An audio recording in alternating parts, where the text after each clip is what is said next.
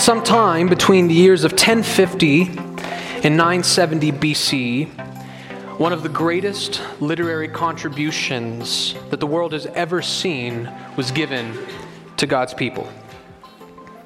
And I am speaking of the book of 1 Samuel. We are pretty fresh into a new year, and you can expect this entire year and maybe even into 2022, we will be spending our weeks in the book of 1 Samuel. If you would please open your Bibles to 1 Samuel and read with me from chapter 1, verses 1 through 8. And I would ask you to follow along, for these are the very words of God. 1 Samuel chapter 1, verses 1 through 8. There was a certain man of Ramathaim Zophim of the hill country of Ephraim, whose name was Elkanah, the son of Jeroham, son of Elihu, son of Tohu, son of Zuph, an Ephrathite. He had 2 wives. The name of the one was Hannah, the name of the other Peninnah. And Peninnah had children, but Hannah had no children. Now this man used to go up year by year from his city to worship and to sacrifice to the Lord of hosts at Shiloh, where the 2 sons of Eli, Hophni and Phinehas, were priests of the Lord. On the day when Elkanah sacrificed, he would give portions to Peninnah his wife and to all her sons and daughters. But to Hannah he gave a double portion, because he loved her, though the Lord had closed her womb. And her rival used to provoke her grievously to irritate her, because the Lord had closed her womb. So it went on year by year. As often as she went up to the house of the Lord, she used to provoke her. Therefore Hannah wept and would not eat. And Elkanah, her husband, said to her, "Hannah, why do you weep? And why do you not eat? And why is your heart sad? Am I not more to you than 10 sons?" 1 Samuel is, from the perspective of its genre, is what we call historical narrative. So it's a story, it's a narrative. This whole book is a story, but we want to emphasize it's historical narrative. This is not nonfiction. This is true. This is literal, real history. These are real people that the narrative encompasses.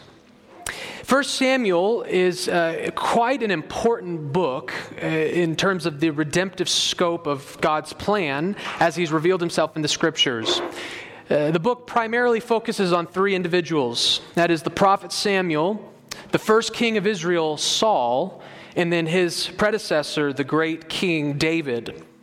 And so much of this book is going to be focused in those portions, first on Samuel, and then on Saul, and then on David. It chronicles the establishment of the king of Israel. And that's what makes 1 Samuel so important is at this time in God's history, Israel has no king. So where are we before we get to 1 Samuel? Well, God's people, Moses is dead, and Joshua has led the people into the promised land, and they've been dwelling there for some time, and God had them institute judges that sort of have a kind of civil authority over the people of God. But if you were to read through the book of Judges, things are not going well. The book of Judges says over and over again that everyone did what was right in his own eyes. So wickedness is already great in Israel, and the authority structure has basically broken down at this point. And so the significance of 1 Samuel is this is where the king of Israel is created and instituted. So we are going to call the sermon series this year, God Made a King. God made a king. We are going to be looking at the establishment of the king of Israel, which becomes very, very important when we start looking at it as a type of Christ. Now, who wrote the book of Samuel? Jewish tradition credits it to Samuel, which is why Samuel got the name of the book rather than Saul or David. And I think that that's likely true. Now, there's some areas that make that a little difficult to know how Samuel contributed to it, which is why what's potentially the case is in 1 Chronicles 29:29, this narrative is actually attributed to 3 different authors, Samuel, Nathan, and Gad, all 3 prophets. And what's happening there is the Jewish structure of the Old Testament for a long time had 1 Samuel, 2 Samuel, 1 Kings, and 2 Kings all in one large book. And they called it the Book of the Kings. And the Book of the Kings is said to have these three prophetic authors, Samuel, Nathan, and Gad. And so I don't know exactly when, I can't tell you chapter 2 is Saul, chapter 12 was Gad, But I think that those are the three prophets who had something to do with the writing, compilation, and collection of these four books, specifically 1 Samuel. So sometimes you'll hear me reference Samuel as the author, but I'm going to try to keep it a little more generic because we don't actually know 100%. But nonetheless, as we talked about, this is a very important book in God's redemptive history. It's a very important book for us, and I'm excited to see how this book will be used in the life of our church. But as we read, the book opens with a tale of despair. The book opens in a very bleak context. So let's remind ourselves of what we just read, and then we'll see what the Lord has prepared for us in His Word. Look again with me at verse 1 through 3 at some of these Jewish names that are hard to pronounce. There was a certain man of Raphaim Zophim of the hill country of Ephraim, whose name was Elkanah. So a man named Elkanah takes center stage, and we are told where he's from. The text later goes on to shorten it to Ramah, but the longer name, all that's doing is there were multiple cities by the same name, and so that longer name in verse 1 is just a very specific location of where he's from.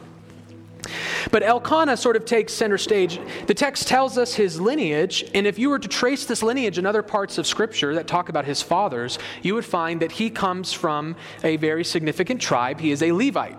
The Levites were very, very important as they were the ones who were the priests in the temple, the ceremonial leaders. Now, he himself, we see, is not a priest, but he comes from a royal tribe. And one of the first things we see is that he, generally speaking, lives up to his namesake.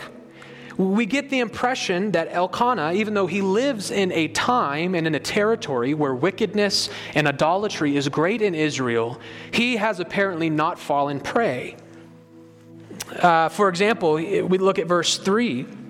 This man used to go up year by year from his city to worship and to sacrifice to the Lord of hosts at Shiloh, where the two sons of Eli, Hophni and Phinehas, were priests of the Lord.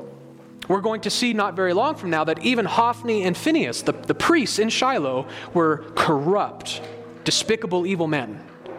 But nonetheless, Elkanah is a faithful man who is following the sacrifices established for him.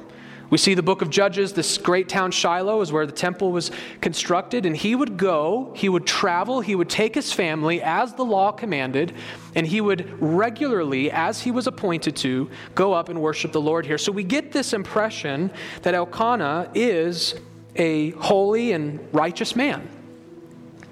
But nonetheless, like all of us, though he may be a good man and a good believer, he is not a perfect man. And we know that right from the get-go. Look at verse 2. He had 2 wives. He's not a good man. This is not a sermon on polygamy, although perhaps that would actually be a good idea for us to do one time, because polygamy has an interesting role in the Old Testament. God seems to put up and tolerate polygamy with a much greater leniency than he does almost any other sin. He uses polygamy, but we know very clearly from Scripture that polygamy is not what God desires for human marital institutions. If we won't turn there, but if you want proof of that, you can just read through Matthew 19, verses 1 through 6. Very, very significant passage, Matthew 19, because the Pharisees approached Jesus, and it was custom for the Pharisees to try to ask Jesus difficult questions to stump him. And so one of the questions they ask him is about divorce, and they ask him, when is it appropriate for a man to divorce his wife? And what Jesus does in Matthew 19 is he asks them, have you not read? So he says, let's let the Scriptures answer this for us. And he takes them back to the garden, and he says, the garden for me is where I see God telling us what he wants in marriage. And he says, from the beginning, God said, God made one man and one woman, and they came together, and the two became one flesh, and let not man separate what God put together. So Jesus tells us, if you want to know what does God expect from marriage, Where do you go? The garden. Go to Genesis. And what do we have in Genesis? We have one man and one woman. Not two women, not three women, not four women. We have one woman. God does not approve of polygamy. That is not how he instituted it. And we also see it's one man and one woman. So we also get from the creation, it's not two men or two women. He doesn't approve of homosexuality. He doesn't approve of any of these things. It's a very, very clear picture of marriage. One man and one woman. But Elkanah chose not to do that. And like was common in his day, he had multiple wives.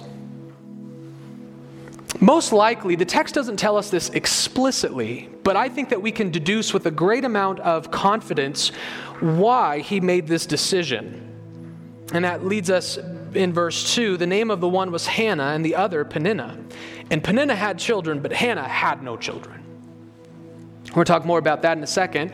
But what most likely happened is that Elkanah fell in love with and married Hannah. But it didn't take too long for them to realize that she was not able to produce any offspring for him. And so being a wealthy man, being a man of an important tribe, it's very important to pass on his seed. So he married another woman who was able to provide him an heir, and many heirs, it sounds like. So, and this also would seem to explain, for example, if you look with me at verse 5, but to Hannah he gave a double portion because he loved her, though the Lord had closed her womb. Notice nothing is said about his love for Peninnah, and we'll get to this again in a minute, but as he portions these standards, he gives more to Hannah because he loved her. So what is the text telling us? He loves Hannah more than Peninnah. So again, I think that these two things together, he has stronger passions for Hannah, and that she's barren. I think that leads us to deduce what most likely happened was he fell in love with Hannah, he married her, she couldn't give him an heir, and so he had to bring on another wife. So though he was, generally speaking, a devout man and a righteous man, he engaged in an institution that God has not intended for us to engage in from the beginning, and that created havoc in their family life. Absolute havoc. Look with me at verse 4. On the day when Elkanah sacrificed, he would give portions to Peninnah his wife and to all her sons and daughters. But to Hannah he gave a double portion because he loved her, though the Lord had closed her womb. And her rival used to provoke her grievously to irritate her because the Lord had closed her womb. So it went on year by year. As often as she went up to the house of the Lord, she used to provoke her. Therefore Hannah wept and would not eat. And Elkanah, her husband, said to her, Hannah, why do you weep, and why do you not eat, and why is your heart sad? Am I not more to you than 10 sons? This polygamous affair has created rivalry and bitterness and animosity in the marriage. It's a total mess.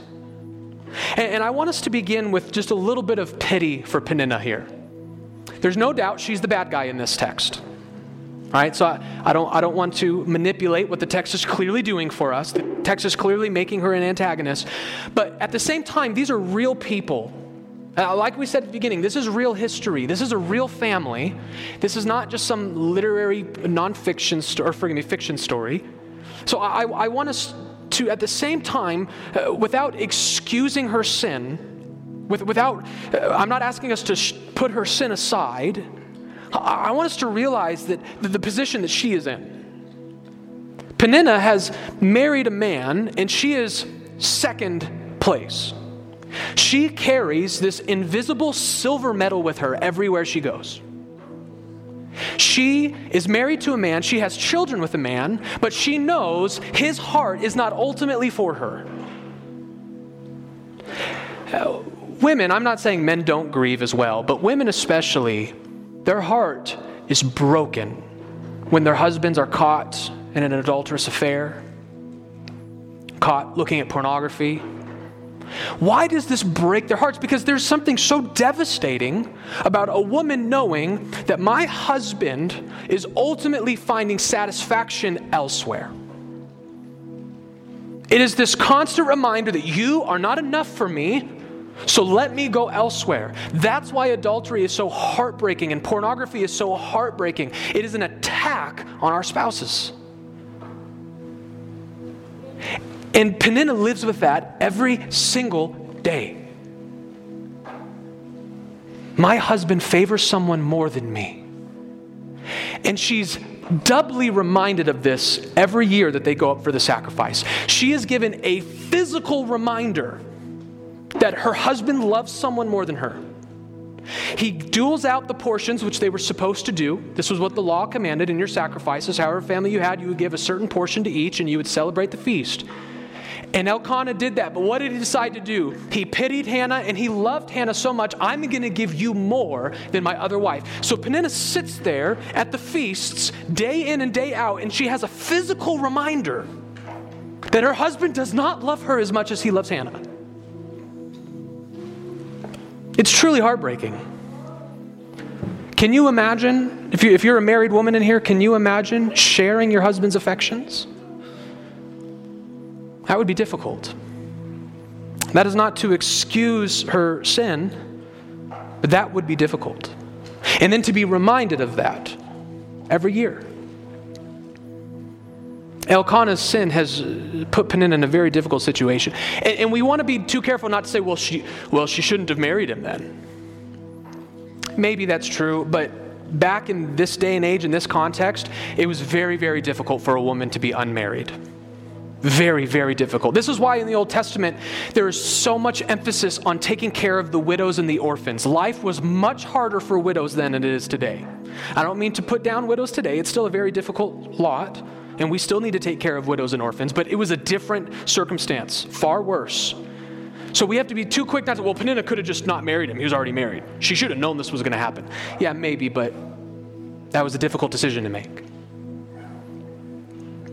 But nonetheless, even though I do think we need to have some realistic pity for Peninnah, this does not excuse the way she treated Hannah. She took this offense that is her husband's fault, and she took it out on Hannah. And that is why the true person this text isolates for us, the true character we are supposed to pity, our hearts are supposed to go out for, is Hannah. And I want us to look very, very intensely at the difficulty of Hannah's lot. Why is Hannah someone we are supposed to be feel so much pity for? Well, look at verse 5. But to Hannah he gave a double portion because he loved her, though the Lord had closed her womb. Hannah is barren. She is infertile. And that in and of itself is all we need to pity somebody.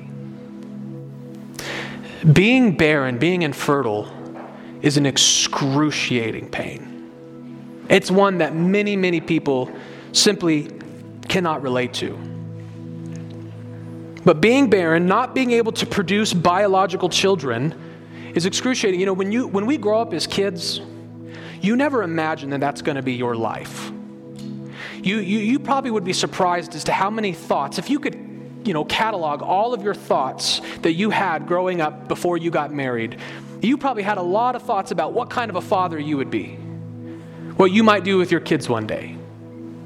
When I have kids, now obviously thank the Lord for, I'm not trying to say that adoption is lesser of parenting. Obviously, people who are barren still have plenty of opportunities to be great parents and to have children they love. So please don't hear me putting that down. As a matter of fact, I would encourage every Christian, not just barren Christians, to consider adoption. I read a statistic one time, I don't remember all the different denominations that were included in this, if it was like just evangelical churches or if it was religious institutions more broadly. I'm sorry, I apologize, this just popped in my head. But it was something about if every church-going family in America adopted at least one child, we would not have a foster care system. That's astonishing. So please, in my pity for Hannah, don't hear me putting down adoption. But nonetheless, for barren women and for barren men, it is still an excruciating pain to know that I will never produce biologically natural children. I would ask you, if you have anyone in your life that struggles with infertility, I would ask you, would you pray for them more often than you do? Because I promise you it's harder than you think it is. Would you reach out to them more often than you do? because I promise you it's harder than you think it is. It is difficult to not be able to have children.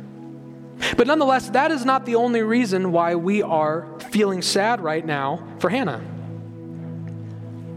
Because she is not only barren, but she has to live every single day and help raise the other children of her, I don't even know what you would call it. Like, she's not a spouse-in-law. Right? She a wife-in-law, is that what you call it? Whatever this other woman is, her husband's wife, she has to raise her children. She has to see her children every single day.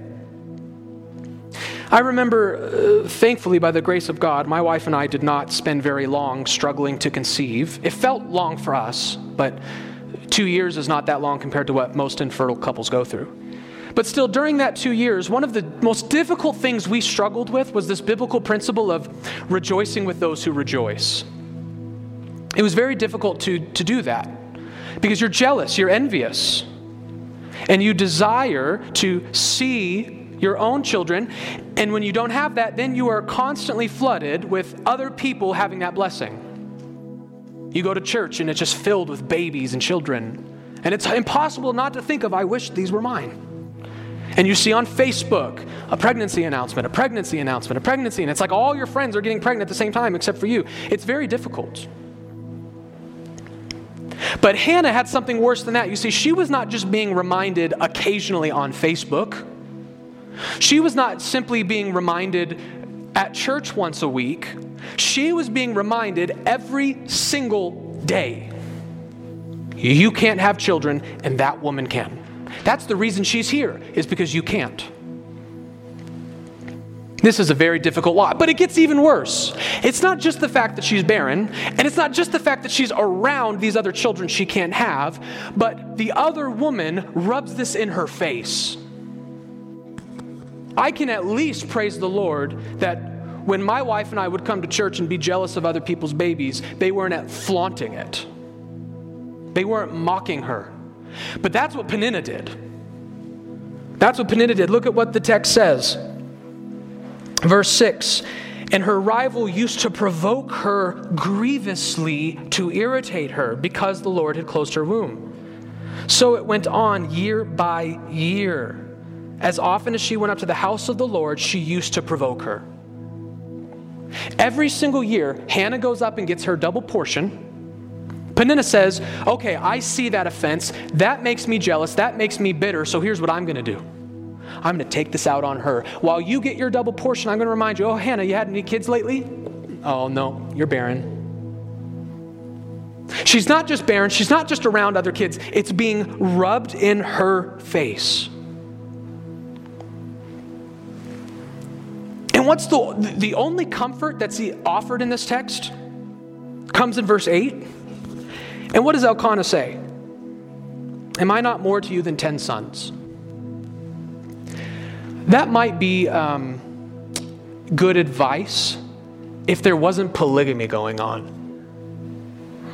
I think that in another context, this might not be bad advice. I mean, when we are grieving, when we are bitter, when we are jealous, it is good to be reminded of how God is good to us. It's good to be reminded of that. Because on the one hand, while we have a lot of barren women, and that's very, very sad, you know what we also have? We have single women who want to get married who never do. That's worse. Because they won't have children either, but they also won't have a husband. So really, Elkanah is not being all that insensitive here. This really, in a general sense, is not that bad of advice. But you have a lot to be grateful for. But isn't it tainted? Because here Elkanah is saying, is not my love worth more than 10 children? And while he's saying that, Hannah knows he's giving it to someone else. You know, yeah, I think maybe 10 children would be better than a husband who shares me. That's why we're going to see next week, this advice does not console her. And I can't blame her for that. Elkanah's polygamy has caused deep familial animosity, bitterness, envy, rivalry, and pain. And that, in a certain sense, is the point of the text. Samuel has started this way for a reason. He has laid very important groundwork at the beginning of 1 Samuel. So let me give you the two reasons. If we were to summarize, okay, what's the point of this text? Why did this need to be written in here? The first one I want us to see is that the establishing the tension, this drama that's unfolded before us, what Samuel is doing, or whoever the author is, they are laying the groundwork for a mighty work of God. What's happening right now is the soil is being tilled for this amazing work of God to sprout up. God loves to work when we are at our most vulnerable and broken, because it forces us to recognize and remind us that it is He who is working. He loves to make the cliche is beauty from ashes, or light shining into darkness. We have all of these metaphors to explore, to explain this reality that God loves to move in circumstances where it is clearly and obviously Him moving. It's the same story. Remember Gideon and his armies? Remember Gideon, they're crossing into the promised land, and he's got this great army. And God says, I want you to leave a good portion of these soldiers behind. I want you to go into the battle ill-prepared and outnumbered, so that when you win, you won't give credit to the army, but to me. It's that same mindset that's here. There is so much brokenness and dysfunction, and there's no hope in this text. And God wants to get us there so that in the coming weeks, when we see glorious things happen, we know it's not Elkanah who did this. It's not Hannah who did this. God loves to make beautiful things rise from our most painful and difficult moments, which provides a helpful reminder for us just briefly. Can I remind you today that not all of your afflictions are the judgment of God? Can I remind you that not every time something wrong or painful happens in your life, it's God's expression of disapproval for you? He can. The Bible tells us He disciplines us as a father disciplines children. God does discipline us. So sometimes bad things happen because we need a spanking. But the text is very clear. Who is responsible for Hannah's affliction? The Bible doesn't shy away from it. God is. Who closed Hannah's womb? The philosophical theologians among us would say, well, it was technically Adam. Because before the sin and before the curse and before the fall, there was no such thing as infertility and broken bodies, so sin is to blame. Not God, sin. Adam. Technically true, but the text doesn't say that. Who's to blame? Well, you say it's Hannah. Like we are all sinners. We all contribute to the sinful condition of the world. So we are always to blame for our own afflictions because we've contributed to sin. Yeah, kind of true. But the text doesn't say that. Who closed Hannah's womb? Twice the text tells us God did. God brought this affliction upon her. This is God. But the text is also very clear, well, maybe not very clear, but it's certainly subtly implied that Hannah is not some great sinner. God is just pouring out just punishment on Hannah, right? This isn't like Pharaoh. When the plagues happened to Egypt and the army was crushed in the sea, that was an affliction that we all get. We understand that. That guy had it coming, right? That's how we see it. You don't say that with Hannah. God is not punishing her, but He is afflicting her. And you might think that, well, that's kind of a scary message, but I would encourage you, no, it's not. It's a very comforting thing to know that sometimes I go through seasons of pain and discomfort and discouragement, and it's not because God is angry with me. It reminds me of, in John chapter 9, verse 3, Jesus is presented with a blind man. And the Pharisees and the Sadducees asked Jesus, why is this man blind? Is it because of his sin or his parents' sin? I mean, that's the only reason God would ever make someone blind, right? God is a loving and gracious God. He would never blind someone intentionally. It's got to be our fault or someone's fault. So did he commit a sin that made him blind, or were his parents evil and his parents are being judged by having a difficult child who's blind? Whose is it? Whose fault is this? What's Jesus' answer? Verse 3.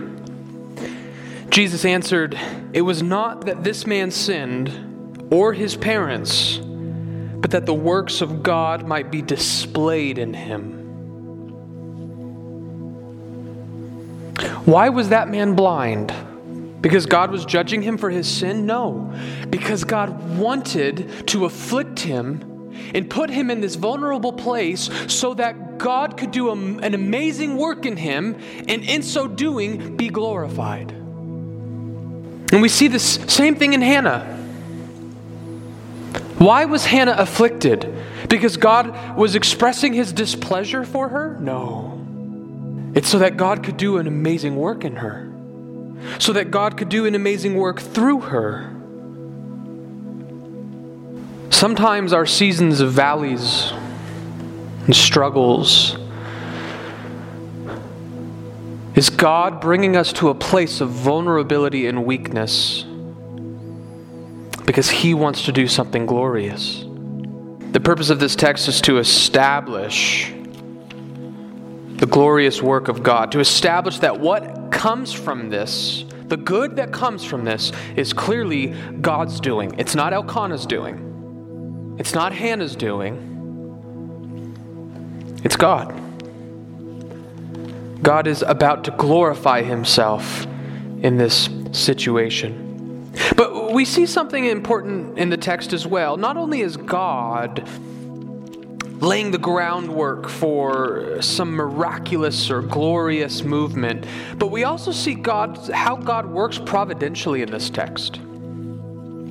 We see how God works providentially in this text. You know, we talk about how God is in control of all things and he has an eternal decree and he's accomplishing his decree. But what does that look like in real time? How does God accomplish the things he says he's going to accomplish? Well, what we see is that sometimes he will intervene in these great miracles. But most of the time, the normative sense in which God works is providentially. And God has sort of manipulated Hannah's circumstances to cause her to behave in a certain way that fits his ultimate plan. Why do I say that? Well, if you'll allow me to jump a little ahead of ourselves. We did not read this portion of the text, but look with me at verse 11 for a moment. We'll cover this story obviously more in detail, probably next week. We'll get to the context of this, but look at what Hannah does in her heartbrokenness and her despair. Verse 11, "And she vowed a vow and said, O Lord of hosts, if you will indeed look on the affliction of your servant and remember me, and not forget your servant, but will give to your servant a son, then I will give him to the Lord all the days of his life, and no razor shall touch his head." That's remarkable.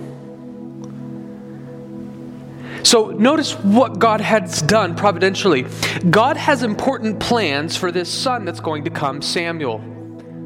God wants to make him a prophet, and God wants him to be utilized in the temple. But if Hannah would have had Samuel just a long time ago normally, right after she married Elkanah, she most likely would not have dedicated him like this. Because the text is very clear that she is sort of dedicating him to the temple as a means just to get him. I think the implication of the text is that had Hannah just sort of had Samuel right away, she never had any issues with infertility or barrenness, he would not have been dedicated to the temple. So look at what God has done. God has closed Hannah's womb to providentially cause her to come to a place where she would be willing to give her first and only son to the temple.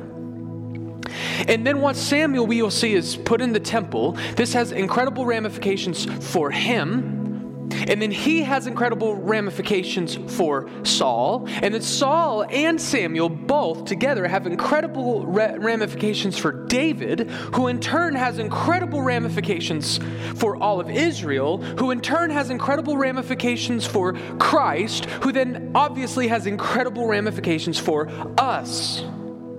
So you see how God has brought Hannah to this difficult place, but what he is actually doing is setting and moving his chess pieces.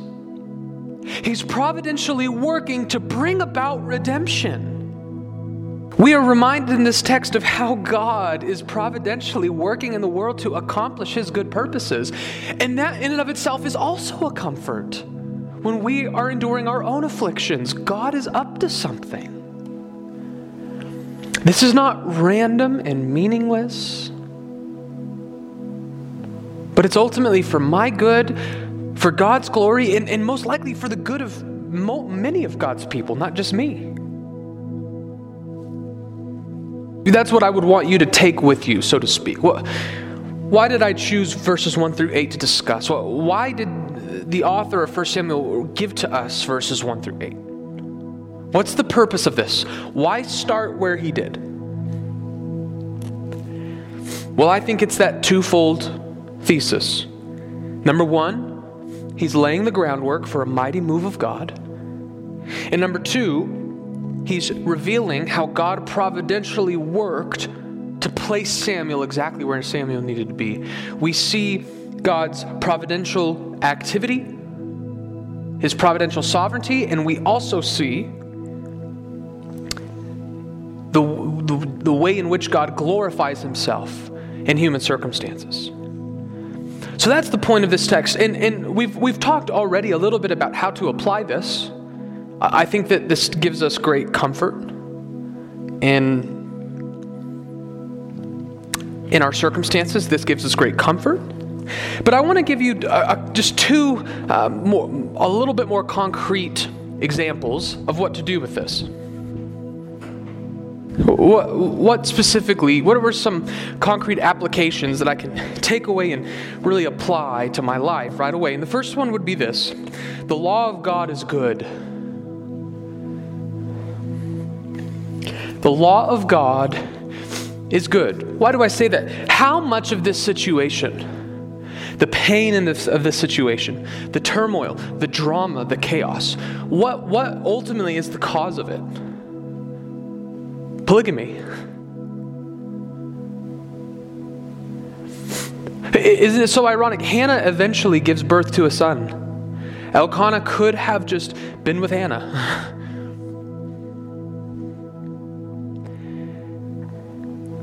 What caused all of this was a violation of God's principle. This was not how God set it up in the garden. This is not how God set marriage up. And what do we find in this text? We find the same thing in this text that we find in all the cases of polygamy in the Bible. It doesn't work very well. So you see, the law of God is not arbitrary. It's good. In other words, what I'm reminding us of is what I hope you already know. It's this: you are not smarter than God. Do not try to outsmart God. To a certain degree, that's what most of our sin is. Right? We think we know better than God. We think we're smarter than God. You know what's one of my favorite examples of this? In the secular world loves to promote couples engaging in marital activities before they're married. And we can make that sound really smart. We can, right? There's a logic to that. I mean, intimacy in marriage is a very important thing. A lot of marriages are ruined by not having chemistry in an intimate way. And so wouldn't you want to test that out before you sign a lifelong contract? Don't you want to figure that out? Don't you want to make sure you're compatible in that way? That's an important thing. You don't want to go into marriage blind on that, do you? Right? Would you buy a car before test driving it? So you see, we've outsmarted God. But you know what's interesting?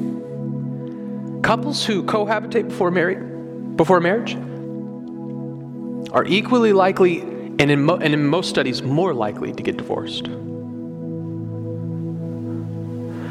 We're not as smart as we think we are.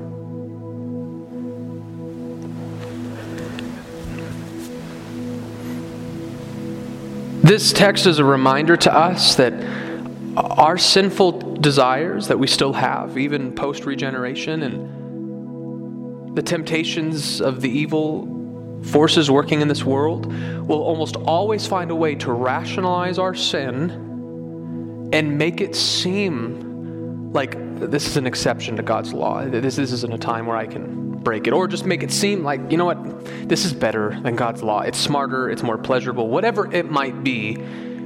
We always sin because in some way, shape, or form, we think we know better than God. And let me just promise you, you don't.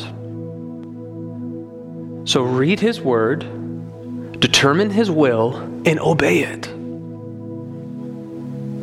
The law of God is good. It is not a burden.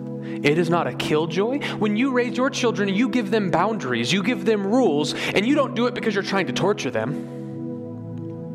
You don't do it because you see all the fun they have in your life and you just think, I want to take their fun away. It's precisely the opposite. You know that what will ultimately take their fun away is autonomy, is letting them make foolish, destructive choices.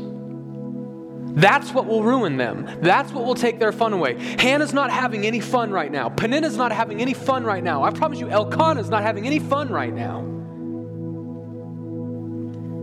And their joylessness was not caused by the law of God. Their joylessness was caused by rejecting the law of God. God's law is a blessing, and it's good. But the second point, this is the one we've kind of already discussed, but this is how I want you to apply the sermon's thesis this morning into your life. The second point is this. The first, the law of God is good. The second is this. Trust God with your trials. Trust God with your trials. What do I mean by that? Do I mean that when you go through something hard, it's not supposed to be hard because God is in control? No. I've said multiple times from this pulpit that we are not Buddhists as Christians. We're not Buddhists. We don't believe in Eastern spiritual myths that teach things along the lines of life is not real. There's really no reality. This is all an illusion. There's no such thing as pain, and you need to transcend that. You can overcome. You can transcend your pain. The Bible gives us permission to hurt. The Bible says things like, weep with those who weep. It doesn't condemn us every time we weep. Ecclesiastes tells us there's a time for everything. There's a time for tears. There's a time for sorrow. So, do I believe I have some magic sermon or some magic Bible verse that's going to make all your pain go away? Of course not. The Bible itself doesn't even pretend to offer that. It doesn't even suggest that it wants to do that. So, I'm not telling you you're not going to have trials. I'm not telling you your trials need to now be easy because of what we've learned. I'm not telling you there's not a place for suffering and weeping. I mean, Jesus himself, well, he's our supreme example. How did Jesus behave on the night that he was betrayed in the Garden of Gethsemane? Did he go before the Father and say, I'm not afraid of anything. I trust God who's in control? No. He wept. He was so nervous. The sweat was rolling down his face the way blood flows when we're bleeding. And he begged God, please take this cup from me. So when I say trust God with your trials, I'm not saying you're not going to have trials. I'm not saying they're not going to hurt. But while the Bible gives us permission to grieve, Paul does tell us not to grieve as those who have no hope. So we're allowed to grieve, but we are not allowed to grieve as the world does. There is a distinctively Christian way to grieve. We need to grieve, we need to go through trials as Christians. And one of the ways that we distinguish ourselves from the non-Christian grief is that we have this hope that a sovereign, providential God is in control of my circumstances. He has put me here. He wants me here. And why does He want me here? Maybe it's for discipline. Maybe it's to sanctify me. Or maybe it's because He's establishing something because He wants to do something great. Because He has a great purpose for me, for His people, and for His own glorification in and through my sufferings. That He has not lost control of the wheel, that He is working in my life in this moment, that my suffering has meaning, my suffering has purpose for me and for God's people and for Him. That as the Scriptures teach us, God works all things for the good of those who love Him. So we grieve with hope. Our nation is in a bad spot. Maybe you personally are in a bad spot. Your family's in a bad spot. When we are in these troubled times, these troubled waters, we are not permitted to sail these dark seas without hope. We are not permitted, the second we enter into a trial, to not try to see beyond it. To not try to see, this is maybe not the end of the world. Maybe God is merely setting up another circumstance to do something great. Trust God with your trials. It's going to hurt. It's going to be difficult. But you have hope in your trials. You have meaning and purpose as an anchor for your soul.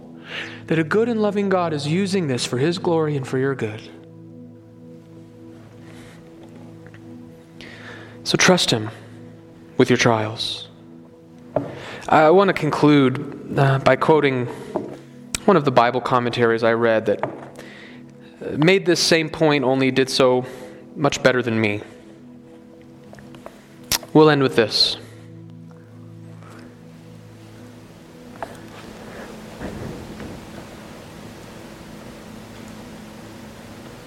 God's tendency is to make our total inability His starting point. Our hopelessness and our helplessness are no barrier to His work. Indeed, our utter incapacity is often the prop He delights to use for His next act. This matter goes beyond the particular situations of biblical barren women. We are facing one of the principles of Yahweh's modus operandi. When His people are without strength, without resources, without hope, without human gimmicks, then He loves to stretch forth His hand from heaven. Once we see where God often begins, we will understand how we may be encouraged.